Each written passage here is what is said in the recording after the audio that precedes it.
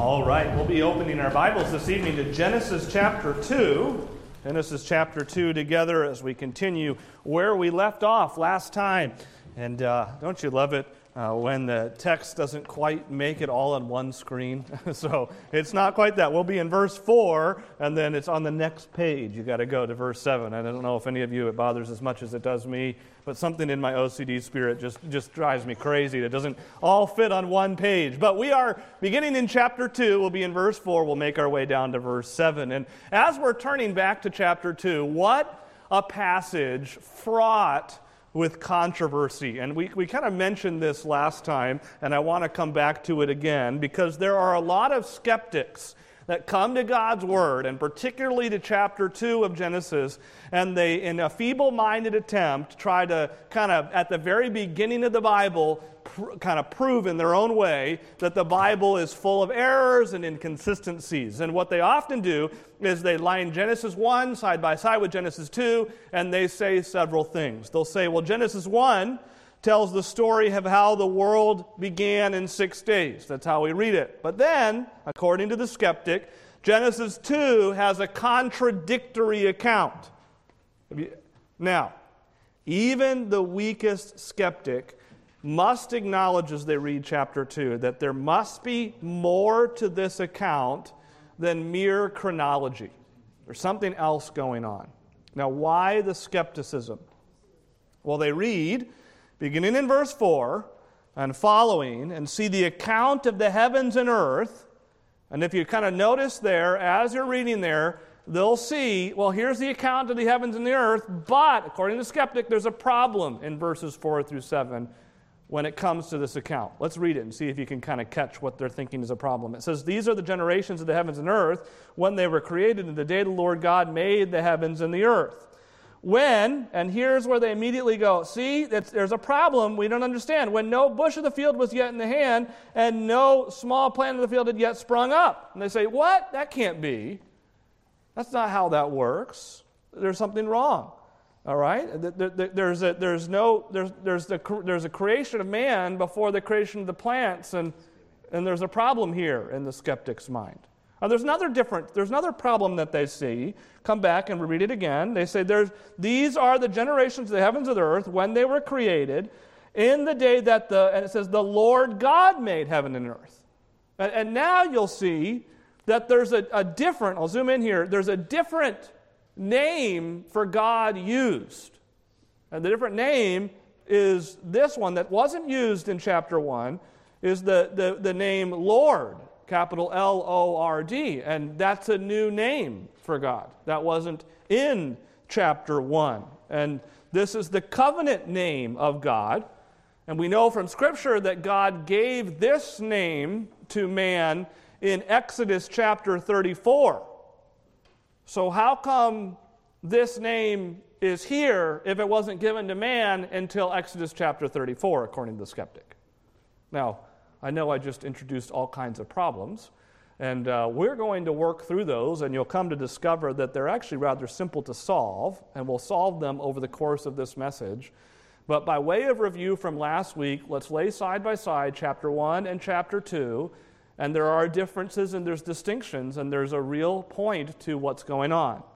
Chapter 1, we read that God, in His creative wisdom and power, spoke everything into existence. That's what we read in Genesis chapter 1. What is the focus now of chapter 2, by way of what we looked at last week, even by way of introduction? What is going on in chapter 2 that's different than chapter 1? The focus now comes to being on man. Man becomes the focus. Man is the crown jewel of creation. And so chapter 1, we noted last time, is kind of the flyover, everything. God created everything in 6 literal days. He spoke it into existence. And now in chapter 2, He's going to focus in on man. The Bible is certainly documented to prove that God created, but now there's a focus. And the pinnacle of His creation, and the whole point made that man is made in the image of God, this is humankind. Humankind now, from chapter 2, throughout the rest of the Bible, for that matter, becomes the focal point of the story. the great, if you use English phrases, this is the great meta-narrative of Scripture, that God cares intimately about mankind. And what we see is that God is deeply involved in our existence, and God is deeply involved on according to chapter 2 now, a fundamental, rudimentary level of who we are. And so the question then becomes, as we come to chapter 2, last time we were together, we just looked at verses 1 through 3, and we looked at the rest there, and I noted that I have a little bit of a beef with those who split up the chapters and verses, and we know that they're not inspired, so it's okay to argue about this just a little bit. And my only argument was I would have preferred that this was up here in chapter 1, because it really kind of finishes out the thoughts of beginning at the end of chapter 1 with the end of creation of day 6, and then it goes into chapter 7. But now we come to the focus of chapter 2. And the focus of chapter 2, as we look at it in the verses today, is asking and answering this question, what is man? This is a very important question. There is certainly a modern crisis of identity, to say the least. There's a modern crisis of identity. And identity in this age has almost become an idol. Well, one theologian put it this way: man has always been his most vexing problem. And so, when a human being doesn't know who they are, or what they are for, or where they came from, or what their purpose is, they're going to grasp at the very question of existence, and their very understanding of purpose and morality will become distorted. This is a very real problem, a problem of identity. And modern man thinks only about himself, rarely accurately, and almost never about God. But as another theologian puts it this way, he says, wisdom consists of two parts. Wisdom consists of two parts. And the two parts are knowledge of God. We need to know who God is. That's going to give us the true wisdom. And really, number two, knowledge of man. Really, when we say knowledge of man, we're talking about purpose. Why are you here? Where did you come from? What are you supposed to do? And all of those things, all of those related to man. And wisdom consists of knowledge of God, a right knowledge of God, and knowledge of man, a right knowledge of man. And if you really want to know God and know man, I can think of no better passage than Genesis chapter 2. Because Genesis chapter 2 gives to us a right knowledge of God and a right knowledge of man within God's plan. Specifically, even, the verses we're going to look at together. Let's read these verses in full, and then we'll parse them apart. Begins in verse 4. It says, "These are the generations of the heaven and earth when they were created, and in the day the Lord God made the heavens and the earth, when no bush of the field was yet in the land, and no small plant had yet sprung up. For the Lord God had not caused it to rain in the land, and there was no man to work the ground. And a mist was going up from the land, and was watering the whole face of the ground. And the Lord God formed the man of dust from the ground, and breathed into his nostrils the breath of life, and man became a living soul." Let's go back to verse 4 and begin to parse it out. And we begin by noting a word that's immediately used, and it says, "These are the generations." These are the generations. This is an interesting word. Some of your translations might say, this is the account. This is the account. And this becomes an interesting word. I'm going to come over and I want to just show you it, even if by happenstance on the screen you can see the word that's used. And it's a Greek or a Hebrew word, toledot, which could be translated a number of different ways. It could be translated the generations of, or it could be translated this is the history of. And it's a word that you're used to seeing if you come throughout the book of Genesis. In fact, in the book of Genesis, you'll find that this particular word is used 10 times. This word is used. And it acts as a line of demarcation or in the Genesis narrative. As if to say there's a beginning, a new train of thought that's coming. This is one of the reasons why I think chapter 2 really begins in verse 4, because of this word. It's a line. It's a demarcation point. And there are 10 uses of this word. And in your English Bibles, when you come across it, in your Bible reading, 9 of those times when you come to it, your eyes will begin to glaze over because of things that come after it. Anybody know what comes after this word in 9 of the other instances? Genealogies, right? How many are willing to admit you have a hard time reading genealogies? Okay. If you have a hard time reading genealogies in private, imagine reading Scripture publicly in front of everybody and trying to pronounce all those words, right? That is really hard. So if that's you, we'll make Pastor Paul make sure he picks you to read the genealogy on Sunday, and you can figure it out, all right? Sometimes it can be really challenging, but these are the generations of, and these are the genealogies that you can. And 9 of those occasions are lists of genealogies, but not here. This is the only exception. There's no list of names to follow this one use. Genesis 2 verse 4 is the only exception, but it's not really an exception. Why is it not really an exception? Because it's giving the history of how the earth was created. This is giving the history of the earth, how the earth was created. Who's to be named next? At this point, 2 people, I guess. I mean, they haven't been formed yet. So it's not even in that sense an exception. This is the history of. This is the fountainhead. This is the beginning. This is where it all starts. This is, you could say, the shortest genealogy in the Bible.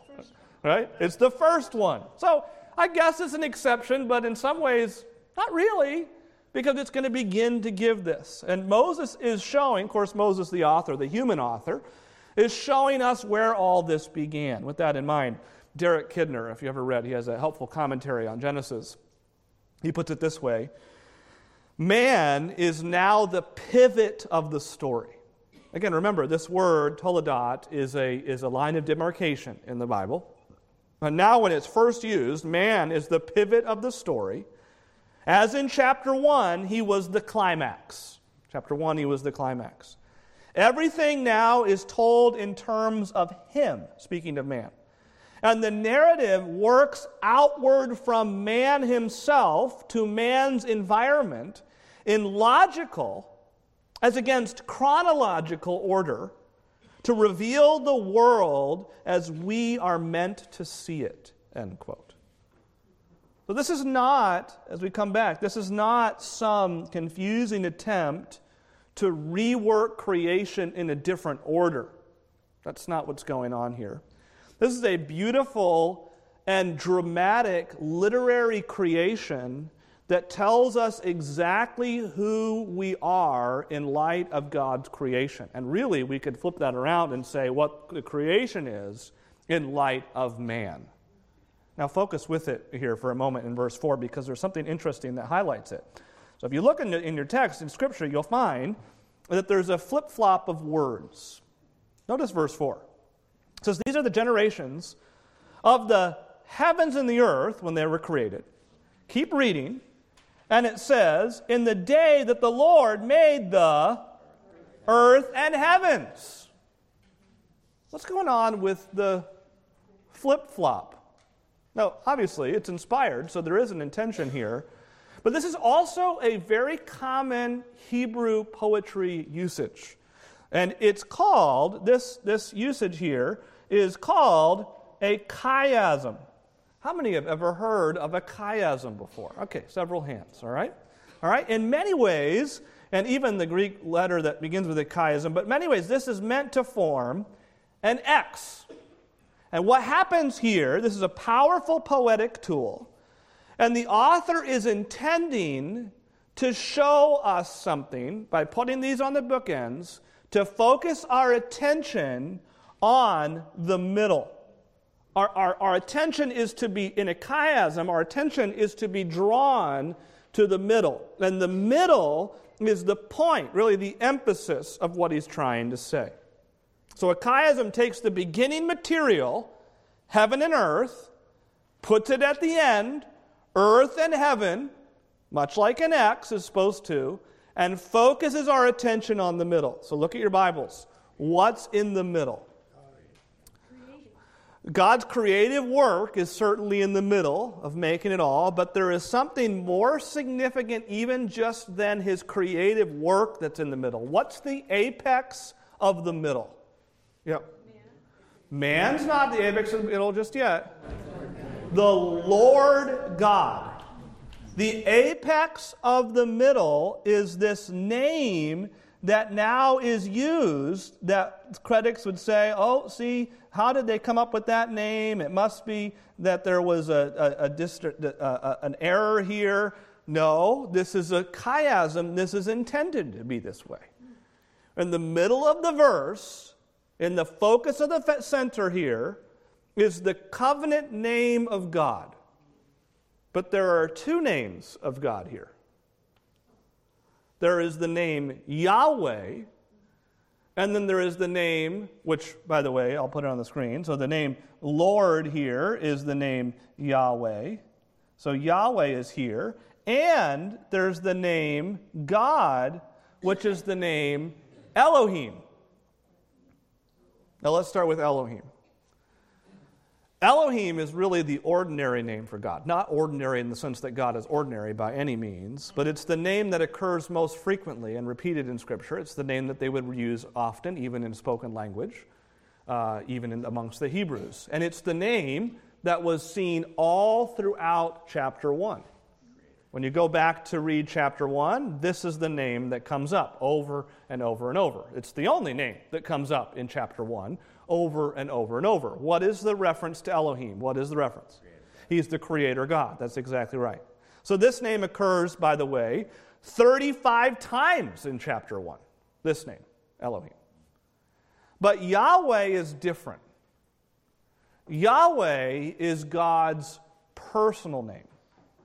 It's a name that speaks of God's self-existence. It's a name that speaks of God's self-declaration. But most importantly, it's a personal name. It's a covenant name. And it's given first in Exodus, as we already noted, in Exodus chapter 34. When Moses asks in the burning bush incident, and you want me to go, and you want me to go talk to Pharaoh, and who am I supposed to say I'm speaking on? What is your name? And he gives this self-existent, self-determinative, but personal name. Tell them, Yahweh sent thee. This becomes a very precious name for the Hebrew people. Moving forward, you come to discover that this name is the unspoken name in some regards. In fact, the Masoretes, as they would write out the text of Scripture in the Old Testament, for which we are thankful that we have the Masoretic text. Just as an aside, we can do this every once in a while on Wednesday night. Every translation of the Bible, be it King James, New King James, NASB, NIV, all of them share the same Old Testament manuscript family. So even the staunchest of King James only people would still have to agree that it's still the same translation family from the Old Testament. And it comes from the Masoretes. And what would they do when they would write out the name Yahweh? Anybody know? They would stop, they would wash their hands, they would purify themselves, and then only then after that would they come back to the text that they were copying and write this name. This is a very special name. So in the middle of this chiasm, what is Moses saying? Moses is saying that this was not some generic tribal deity who spoke the world into existence. This is Yahweh. So the God who is able to make a personal covenant with man is creating man. And so for the first time in all the Bible, we hear the personal name of God. And we are propelled not to just look at the cosmic power of Elohim. Elohim is the powerful creator God. We are compelled to look at the intimate, personal, covenant-keeping Yahweh. That's pretty powerful. And again, you almost chuckle then in light of that to think that a skeptic would look at that and say it's contradictory. Not at all. Moses is writing for a wholly different purpose, is he not? God is not just a powerful being that created everything like a wind-up toy, put it down and let it run its course, and then stayed up in the heavens and just kind of watched his creation tinker down the road. The personal God of the Bible created man. That's what Moses is saying. So from the outset, we have an understanding about God and man's relationship. What do we immediately know about this relationship based on the centerpiece of verse 4? What do we immediately know about God and man's relationship? What's that? There's going to be a covenant. What else do we know? It's very personal. God wants a relationship with man. This is very significant. And then we read this in verse 5, and we already noted it, but let's highlight it now for just a moment. He says, when no bush of the field, I'm going to make a better circle there. No bush of the field was yet in the land, and no small plant of the field had yet sprung. A lot of people struggle with verse 5 because they say, well, God created the plants on the third day, right? That's when he created plants on the third day. Is God not contradicting himself here? How can he say that when there was no bush of the field and no plant on the field, yet on that time God created man? You see how that could be really hard for people to wrestle through. We must continue to read this in understanding, especially in light of Moses' use of his continued Hebrew poetry. But these two words in Hebrew in chapter 2 are very significant. The words for bush and small plant appear nowhere in chapter 1. And the reason for that is because of what they mean. For sake of posterity, I'll at least show it to you on the screen. But the words that Moses now uses, the words for plant that he uses, and the words for bush, or here it's translated herb, these two words do not appear at all in chapter 1. The word translated in the ESV here, bush of the field. This is the same word God used when he cursed the earth and said on the earth there would be thistles. It's the same word now translated bush. This is the very same word. Later in the text of the fall, we learn that God cursed the earth and there would be thistles that would come up. And the word translated small plant is the same word used in Genesis 3 verse 18 when he says, thorns and nettles would grow up. So thorns and thistles. We can come back. And really he's saying, and this is really what he's saying, immediately no thistles were there yet, and no thorns were there yet. What's going on here? This is a great foreshadowing. In the immediate context, we are being reminded that things are not as they would be in our time yet. Shrubs and weeds and thorns and thistles did not exist when God created man. You understand what he's saying? When did all that come? After the fall. So this is not a contradiction of Genesis 1. This is in keeping with Genesis 1. At the end of Genesis 1, we are told that all he created was perfect and it was good. We are to take away from that, as we noted, that there weren't weeds, there weren't thorns, and there weren't these things. Here we're told that when man was created, when God first created man, he created him in an environment where there were no thistles, there were no thorns, there were no shrubs, there were no weeds, you could say. That's what's going on in this verse. And something else also had not yet happened. What else had not yet happened when God created man? Rain. God had not caused it to rain on the land. Creation in verse 5 is being described here. And we noted that there's not been yet rain. When is that going to come? That's going to come after the flood. So that has not happened yet either. And there's a third thing that's still not yet happened. There was no man to work the ground. So creation is not fully and truly, according to this author, truly experienced until human beings have engaged with it in a direct, subjugating way. Creation is there, but Adam is not yet tilling the grounds. Adam is not yet working the fields and plucking the fruits. That has not yet happened. Why? Well, for one, that last one's pretty easy. He doesn't exist yet. All right.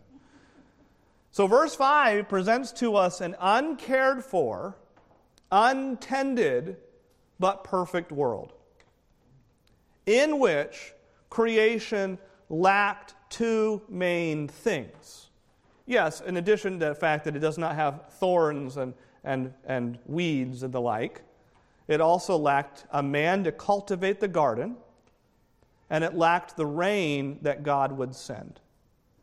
And without those two things, none of the world would be able to subsist. It wouldn't continue on. It needs those two things to subsist.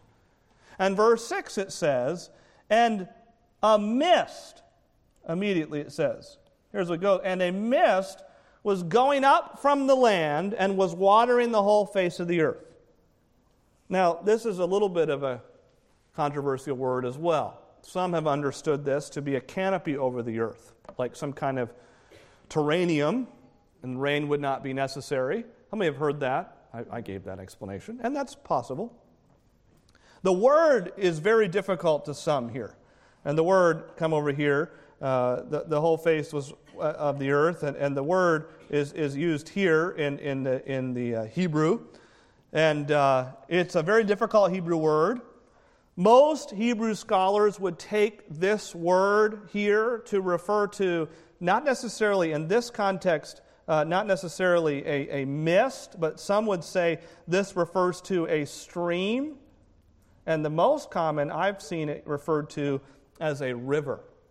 Not that I do agree, by the way, that there was some kind of terranium effect. We read about that in Genesis 1. I don't believe that's what's going on in this context. Here's why. I believe this is referring to a river. There was no river yet. And again, I believe this interpretation because it references back to what Moses is highlighting. Moses in this context is highlighting an untended earth. Come to verse 14. And this is why I want you to see why I believe this is what's being referred to in this verse. It says, in the name of the third, and there's two things he mentions in verse 14. In verse 14, river is Tigris, and he meant the river Euphrates. So in verse 14, he's going to mention specifically Tigris and Euphrates. And what he's referencing again is this untamed world still. The rivers, the Tigris and the great Euphrates, are undammed, they are unchanneled. So when God created man, he created an untamed yet by man, subjugating form, world that existed in a perfect sense, but gave opportunity for man to irrigate the earth. Eventually man is going to channel the great Euphrates. He's going to channel the Tigris River and all of the like. And so again, we see, if we come back to wisdom, and our understanding of wisdom is a knowledge of God and a knowledge of man, we're understanding that at the very forefront, God created man, and this is amazing, with a cooperation in mind. Say, is that true? Well, when it comes to salvation, I was looking at this in John chapter 16, and we'll look at this in a couple weeks when it comes to the ministry of the Holy Spirit. But the ministry of the Holy Spirit, in John chapter 16, Jesus tells his disciples, I need to leave. It is good for me to leave, because I will send the Comforter to you, and he will be the minister of truth to you, and bring you into, I'm paraphrasing here, but he's going to bring you into fellowship. So there was a fellowship that God created man to have that was broken after the fall. God's intention is to, through the plan of the Father, purchased by the Son, applied by the Spirit, bring man back into right fellowship. How can I have wisdom? Here's how you have wisdom: when you're walking according to God's plan. When we're reading Genesis chapter 2, we're reading a God who created everything, but he created it yet untamed with the purpose of having a cooperative focus with man. That was broken at sin. That is only to be restored at salvation and ultimately in glorification with heaven. And so again, we have this cooperative picture of God and man in Genesis chapter 2. And now in verse 7, we come to the key verse. We come to the key verse of what is going on. It says, and the Lord God, oops, that's not my highlighter tool. And the Lord God formed man of the dust of the ground and breathed into his nostrils the breath of life, and man became a living creature. If you remember with us last time, and we were looking, we saw that Genesis 1, verse 27, the key to understanding the end of Genesis 1:27 is really the nouns that were going on. You want to focus on the nouns in Genesis 1, verse 27. And here in Genesis chapter 2, in Genesis 2, verse 7, the key to understanding the key to understanding this passage in verse 7 is to look at the verbs. Very much like we did at the beginning of chapter 2. We looked at the verbs. So let's focus on the verbs. What's the first verb that we see in this text before us? What's the first verb? God, the Lord God, formed the man out of the dust of the ground.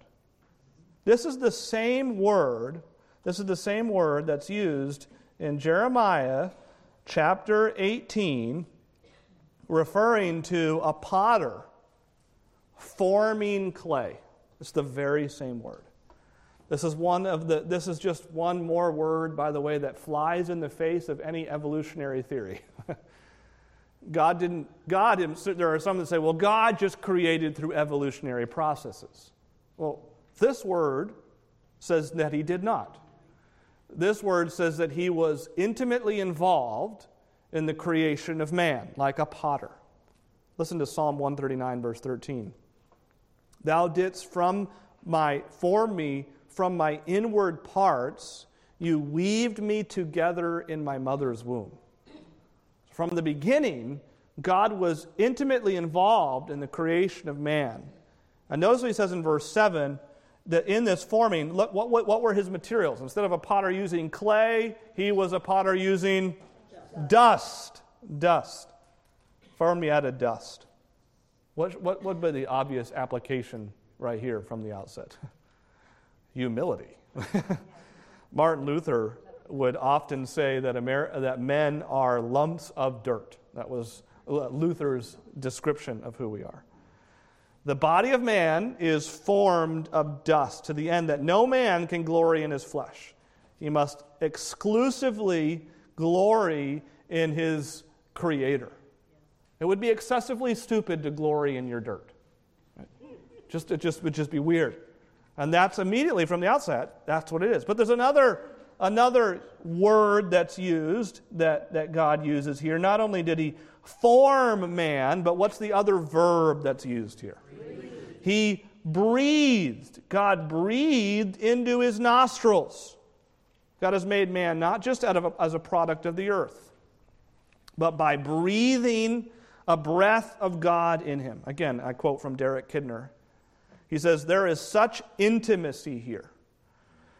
Breathed is a warmly personal word with face-to-face intimacy, the kind of a kiss.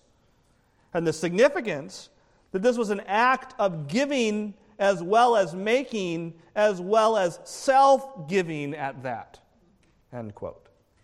Now the word breathe, as it's used here, this word literally means, you could say, to puff or to blow. And I give those to you because this word is forceful. We kind of think of breathe as kind of this soft, I don't know. I guess in my view, I was thinking like formed out of the dirt, maybe more of like a brutish formed, and then breathe is like kind of the gentle caress. And this is actually a very forceful word. This is an understanding that he enlivened us. This is a forceful breath. Now, in light of all this, he breathed into his nostrils the breath of life, and man became, immediately we note, he became a living creature. And what is distinct now about man? What do we immediately know that's distinct about man from all the other animals and plant life? God was more intimately involved in his creation, certainly. What else do we know? We are made in God's image. We'll learn that even in other passages, although we've already seen that in chapter 1. What else do we know? The only creature that was formed. He's the only creature that was formed out of the ground like this. Everything else is spoken into existence. Not only the only creature, but the only thing, you could say, that was formed in this way. What else do we know? Yeah?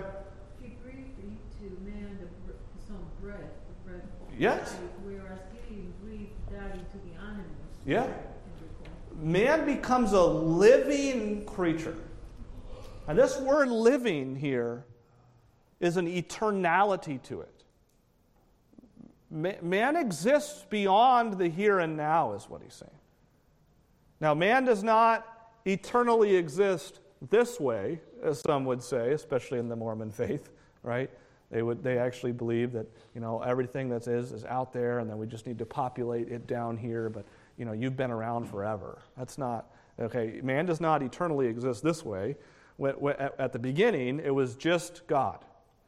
But when God breathed into man a living soul, you could say, then from the moment of creation, of that man and woman's creation, forward, there is an eternal being there.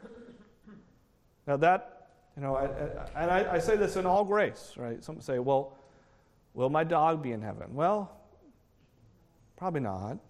Say, that's disappointing. Well, not really. I got to tell you, you are not going to be disappointed when you get to heaven. Okay, it's just not going to be there. And maybe God in His grace does give us our pets. I don't know. I have an opinion on it, and my opinion is, when you get to heaven, you won't be thinking about your pets. That's my opinion. But I will say that man is different than man's best friend, a dog. In this sense, you have a living soul, and you will live somewhere forever. And you need to think about that. The same author of Genesis as Moses wrote Deuteronomy. And in Deuteronomy 18, he says, we're talking about wisdom, that man were wise, that he would consider his latter end. It's not morbid to think about death. The Bible says it's wise. Because there's one guarantee. The one guarantee in life is that you will be somewhere forever. I don't know when, some of us, maybe, will never see the grave because God could come back through the clouds right now, and we don't have to worry about any of that stuff, or at least those after us don't. There may be other of us that we see the grave, but it won't be long because we're going somewhere. Friend, it is wise to consider where you will spend eternity. And we know from creation's account that God wants to have a cooperative, close, intimate fellowship with man. What happens in chapter 3 is that is broken. We find at one point God is walking with man and women in the cool of the garden. There's this fellowship, there's this cooperative focus. I wonder if he was just as excited, I think he was, with them when they said, look at this. we just picked this fruit. It's delicious. And then we planted it and another one grew. And look at this, I don't know what they were all doing. It's just amazing even to imagine, and amazing just to think that God would allow man creativity, to allow man to do things with his hands, because certainly God could have continued to just speak everything into existence, but he wanted man to have that fellowship with him and this desire for creativity, which would become an ongoing reflection of his own creativity. What a beautiful picture. But then there was sin. And now God comes into the garden and he's asking Adam, where are you? And certainly he knew where Adam was. But Adam was hiding because there was a brokenness. We come back to our beginning discussion, and there's this question around identity. Everybody wants to know, what am I supposed to do and where am I supposed to do? Man, you make a beeline back to God, you find that fellowship with God, and all of a sudden, all of life's purpose comes into focus because I am in a cooperative fellowship with the Godhead. How great is our God? Well, he's pretty magnificent. But how wonderful it is to think that the Godhead himself wants to have fellowship with man, his creation, his fallen creation at that, because man is different. It is robbery to leave this and thinking only of the identity of man. It is robbery. It is robbery to go through life thinking only in terms of what I can do with my life and what I want to do. Just a couple applications. Number one, do you know where you're going to spend eternity? I hope you do. Number two, don't ask yourself, what do you want to do? In fact, even frankly, this isn't a wanna night. Don't ask a child or a teenager, what do you want to be when you grow up? It's an inappropriate question. Ask, what does God want you to do one day? That's an appropriate question. And I think it's wise for us as adults to begin to instill that into the hearts of young lives by not asking, what do you want to be when you grow up? Because it doesn't matter when you become a saved person what you want to do. It matters what God would have you to do. And finally, with the life you have, just if you are a believer, you get to be a part of God's cooperative program on earth in every workplace that you have. If you know you're in the center of God's will in your workplace, then do it to all your ability, all to the glory of God. And that's why 1 Corinthians says, whether you're eating or drinking or whatever you're doing, do all to the glory of God. And I like to even add, you get to do that. Just think about how wonderful that is. You are a living creature that God stooped down, he formed, he breathed into you, he gave you a living soul because he wants to have fellowship with you. Questions, comments as we close this evening? Answered everything on one fell swoop. So is this the first use of CPR in the Bible? Yeah, you could say that. Yes, you could. He said, is this the first use of CPR in the Bible? In some measure, I guess it would be. Yeah. Any others? So man, Yes. having a soul Yes. and always going forward Yeah. there and through eternity, whether you end up Yep. accepting the Lord in heaven or end up in Yeah. hell. You will, and everyone says, you will, all of us will recognize God for who he is one day. Whether it is in hell, recognizing that I rejected him on earth, or in heaven, rejoicing that I've accepted him as my Savior. But you will recognize God for who he is one day. That is a guarantee. Tom? I noticed the last word is translated soul in the King James, being in the NASB and the CSB, and creature here in the ESV. Yes. You want to comment on the... Sure. Is it one of those things where the Hebrew word means so much more and there's just no one English word that captures it all? Or? There's certainly an element to that every time, right? I mean, that is true for so much of language, even just language from our English languages to another language. You can have that happen. There is always something that I think leans more towards the correct, more clear interpretation. And in this particular case, I think soul communicates a little bit better. I would say being also communicates it pretty well, because being, that you don't end a sentence with a preposition, but this one does, because it almost communicates that it just keeps being. And that's, Maybe in that stricter sense, that communicates a little better. Eternality. Yeah, it communicates that eternality. I don't like the ESV's creature here. I feel like it pairs closer to an evolutionary worldview than I'm comfortable with. I understand why they did it, but I also don't like it. And so you say, well, what do you do? Well, that's why we've said many times, read with breadth, right? And make sure that you read with breadth. Francis? Angels are also considered beings. Yes, the angels are also considered beings in a different way, though, because angels, and that's Is it a different word? no, it's a similar. There is an eternality to the angels, but the angels aren't ones that are going to be glorying God in heaven like man is. Angels are not the apex or focus of God's attention like mankind is, which is interesting in its own regard. Yeah. Is that word nephesh in there, or is that different? I'd have to look it up. Yes. So where Jehovah, the name Jehovah come when the Jehovah Witness claim that we take God names and man because we give every other name, his name is supposed to be specifically Jehovah. Where'd that come from? So the Jehovah's Witnesses say his name is only Jehovah. Is that what you're saying? Yeah, well, it comes from their Watchtower magazine, but it doesn't come from Scripture. Yep. Actually, I've learned a little bit about that. Yeah. When they would come and translate it, Yeah. to purposely not say Yahweh, Yeah. spell it out, Yeah. they would put in the vowel from Adonai. Yeah. And then when they were translating it into English, they just assumed that was another translation, and they came Jehovah. Yeah. It's actually just a mistranslation Yeah. or transliteration. Yeah. Of Jehovah. Yep. Yeah. I mean, the Hebrew for Yahweh is just YHWH. If you see a meme, by the way, about it, like how it's breathed and all that, have anybody seen that? That's silliness. Oh, That's yeah. not true. That's not true. That's silly.